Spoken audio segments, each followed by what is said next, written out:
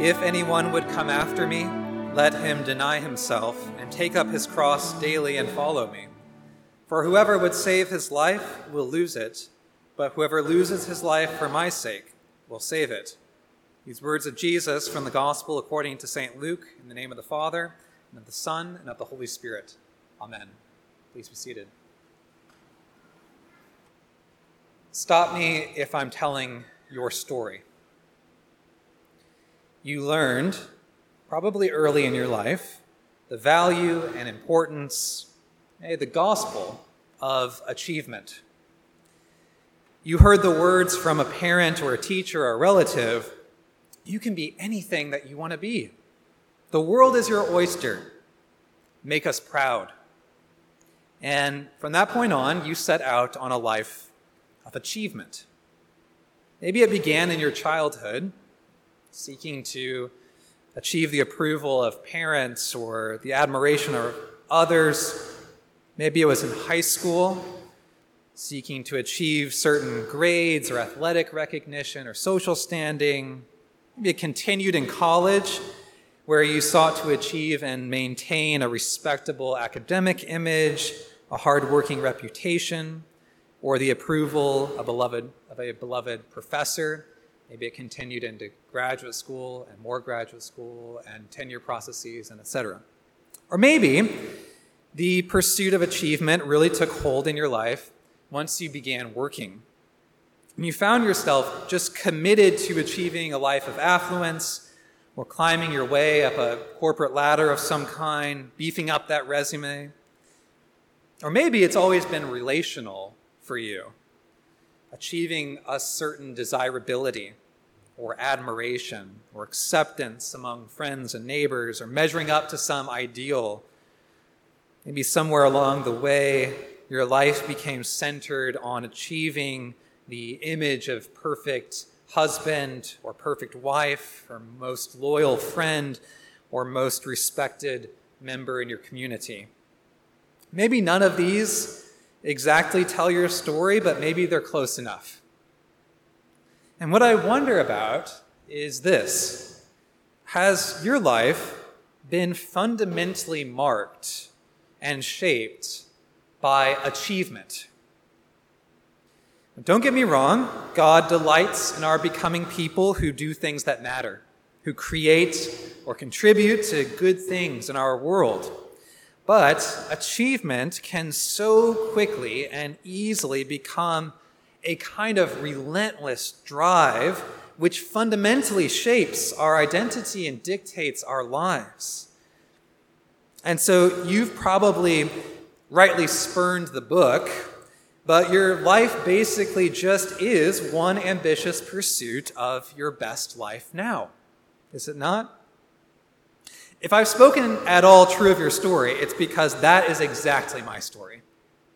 A story of seeking to achieve, of attaining my desired life through accumulating the various pieces. A story dictated by the idol of achievement. And really a near perpetual denial that achievement even could be, probably almost always is, just that, an idol.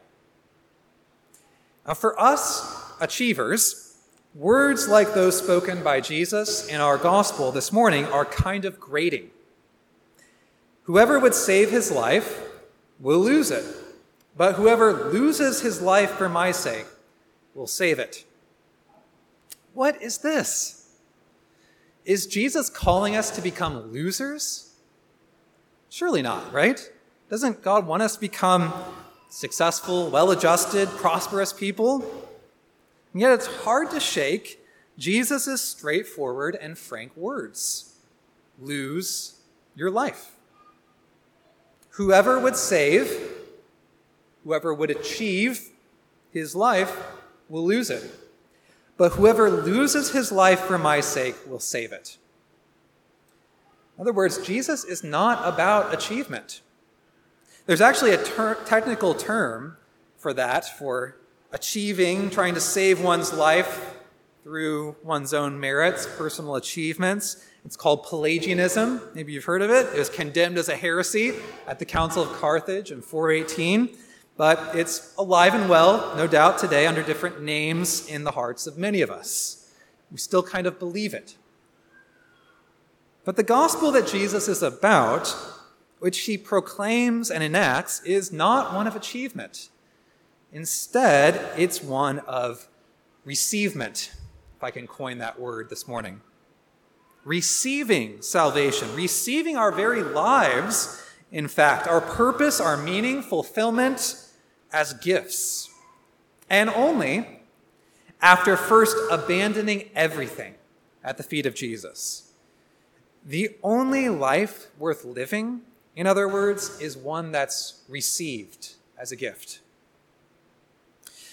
Well, we find ourselves in a really interesting place in St. Luke's gospel this morning. For several chapters, Luke has told of the ministry of Jesus, his healings and miracles and teaching. And he's been painting this portrait of Jesus' identity by telling a story. Who exactly is this man? It's a question that has, in fact, already been asked several times in St. Luke's gospel, but no clear, definite answer has yet been given. After Jesus calmed the storm, the disciples asked, "Who then is this that he commands even the winds and the water and they obey him?" After hearing the commotion about this new prophet from Nazareth, Herod asks, "Who is this about whom I hear such things?" And now Jesus takes up the question himself. Who do the people say that I am? The disciples report the popular consensus. Some kind of prophet. We don't know which, but probably one of the old prophets. True enough, a prophet. But Jesus quickly gets to the heart of the matter. But who do you say that I am? Not the crowds, not them, you. And Peter, as he's wont to do, steps up to the plate with his confident brashness. "The Christ of God," he declares. The Christ, the Christos, the anointed one, the Messiah. And Peter is theologically correct, though I kind of like to imagine I'm maybe doing something like this. The Christ of God, right? Right? Yes, the Christ of God. Okay, fair enough. But his bare bones answer and the absence of any further elaboration of what that might mean maybe shows that he's not exactly sure what he's saying. I mean, he knows the stories his people have long told about the one who is to come, the Messiah. And he knows the general expectations of his day. He probably shares in them. The Messiah would be a great deliverer, ushering in his messianic kingdom and power, driving out Rome, reigning over God's people. But increasingly, it seems like Jesus is not that kind of Messiah. Nevertheless, you can imagine the thoughts in the disciples' minds at this point once they hear that Jesus is in fact the Messiah, the one they've been waiting for. Has the time now come? Will Jesus inaugurate his messianic kingdom on the earth? Should we strap up, prepare for a fight? But Jesus stops them in their tracks. He commands them not to tell anyone that he is in fact the Messiah. It's a very strange command. Don't tell anyone. Don't go running off telling everyone that the Messiah is here, Jesus says, because you actually have no idea what that really means. Stick around a little bit longer, find out a little bit more about what my messiahship, what my kingdom looks like, before you go around telling everyone that it's here.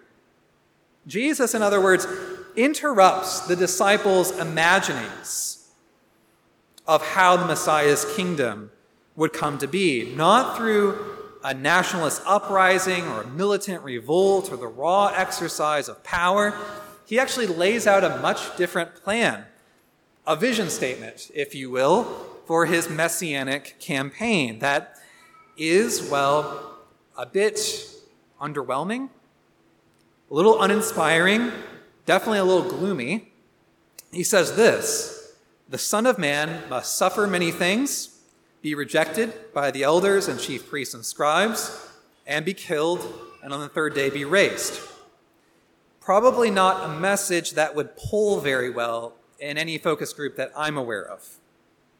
But then Jesus begins to describe what it really means for him to be the Messiah.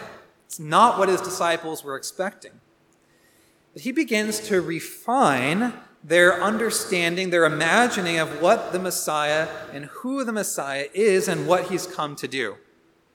He says this: if you really want to see the kingdom of God, you really want to know what it means for me to be the Christ, you actually have to come follow me even further, even to my death.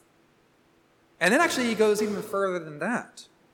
If you want to follow me, you're going to have to make my fate your fate, my identity your identity, my mission your mission. In other words, if you want to know me, come after me. Take up your cross and follow me. We Christians in the modern West have done a really amazing job turning Jesus' hardest sayings into trivial ones and kind of empty cliches. And bear your cross is certainly one of them. Right? Cross-bearing in our day has become basically a way of talking about various life struggles, even minor nuisances. A difficult family situation, a frustrated vision of personal fulfillment, an exasperating neighbor, maybe, a nagging in-law. We claim these as our crosses to bear. But Jesus' command to take up the cross would not have come across as a flowery metaphor to any first century listener, certainly not to Jesus' disciples. The cross was not a pleasant symbol, a denominational logo, a necklace pendant. Right? The cross just was an instrument of execution for those who trespassed against the Roman state, the means of death for traitors and criminals. And there's no reason to think that Jesus didn't literally mean what he said. If you want to follow me, be prepared to die a shameful death by public execution. I mean, that's what happened to him. And be prepared for that every day, daily. Jesus' disciples did not hear Jesus' words as a provocative metaphor. They heard them, to steal a phrase from Dietrich Bonhoeffer, as an invitation to come and die. And that is exactly what discipleship is. It's giving up our lives right up front, taking up and bearing the cross, and every day, radical self-denial in order to cling only to Jesus. Bearing the cross is saying with St. Paul, I have been crucified with Jesus. It is no longer I who live, but Christ in me. So an illness, for instance, may be a very difficult thorn in the flesh, but it's not a cross to bear. A financial sacrifice may be a troublesome thing, but it's not a cross to bear. A tiring relative or a vexing friend may be a burden, but not our cross to bear. Taking up our cross means nothing less than laying down our entire lives at the feet of the cross, giving up every right, privilege, need, prerogative to find true life and freedom in Jesus. In other words, to take up the cross is to crucify the idols of achievement. The cross is our best cure to our self-deceiving notions of accomplishment and success and merit. Because in the cross, what we see is that life and salvation have already been achieved, and by someone else, the crucified and risen Christ. There's nothing left to do. No achievement worth seeking greater than the achievement of his self-offering. The only thing left for us is to relinquish everything that keeps us from that. If anyone would come after me, let him deny himself and take up his cross and follow me. For whoever would save his life will lose it. But whoever loses his life for my sake will save it. The promise of Jesus is this, that he will give us abundant life, salvation, flourishing, goodness, beyond anything we can imagine. We just can't achieve it. We have to receive it. And to receive it, we have to let go of everything else. We have to lay down our lives to receive his. We have to take up the cross. When I was younger, I remember attending a youth conference, the end of which offered an invitation to lay down our lives before God in an act of self-surrender and trust, to take up the cross. In my tradition, we called this an altar call. And so at this conference, I went forward at the end to the altar to commit myself to the way of the cross. I don't know that much actually changed in my life after that. And so following year, the time for the annual youth conference came around again. Another altar call, another going forward, rededication. It seemed like maybe the first one didn't quite take, so I tried it again.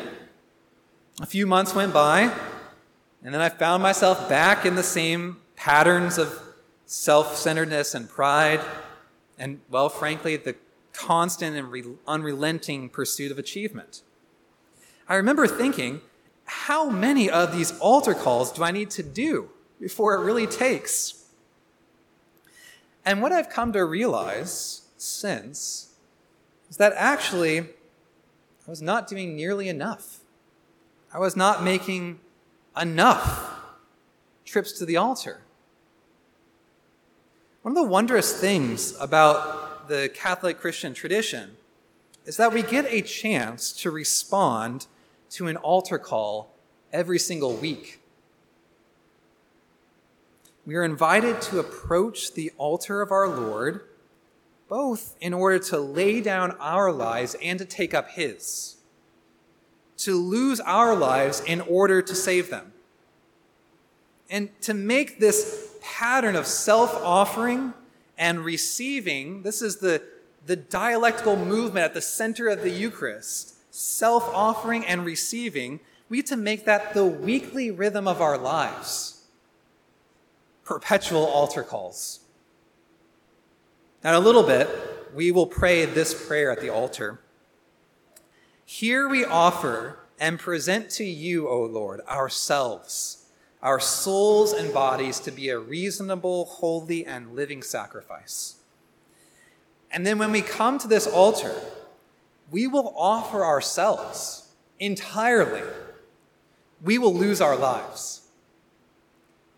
But then here, what we pray immediately after that prayer of self-offering, we humbly pray that all who partake of this Holy Communion may worthily receive the most precious body and blood of your Son, Jesus Christ, be filled with your grace and heavenly benediction, and be made one body with him, that he may dwell in us and we in him.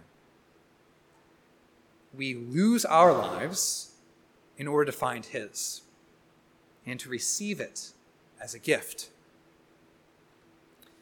Friends, as we approach the altar of our Lord this day, let us lay aside our pride, our ambitions, our idols of achievement, and let us listen and hear instead the gospel, not of achievement, the gospel of receivement.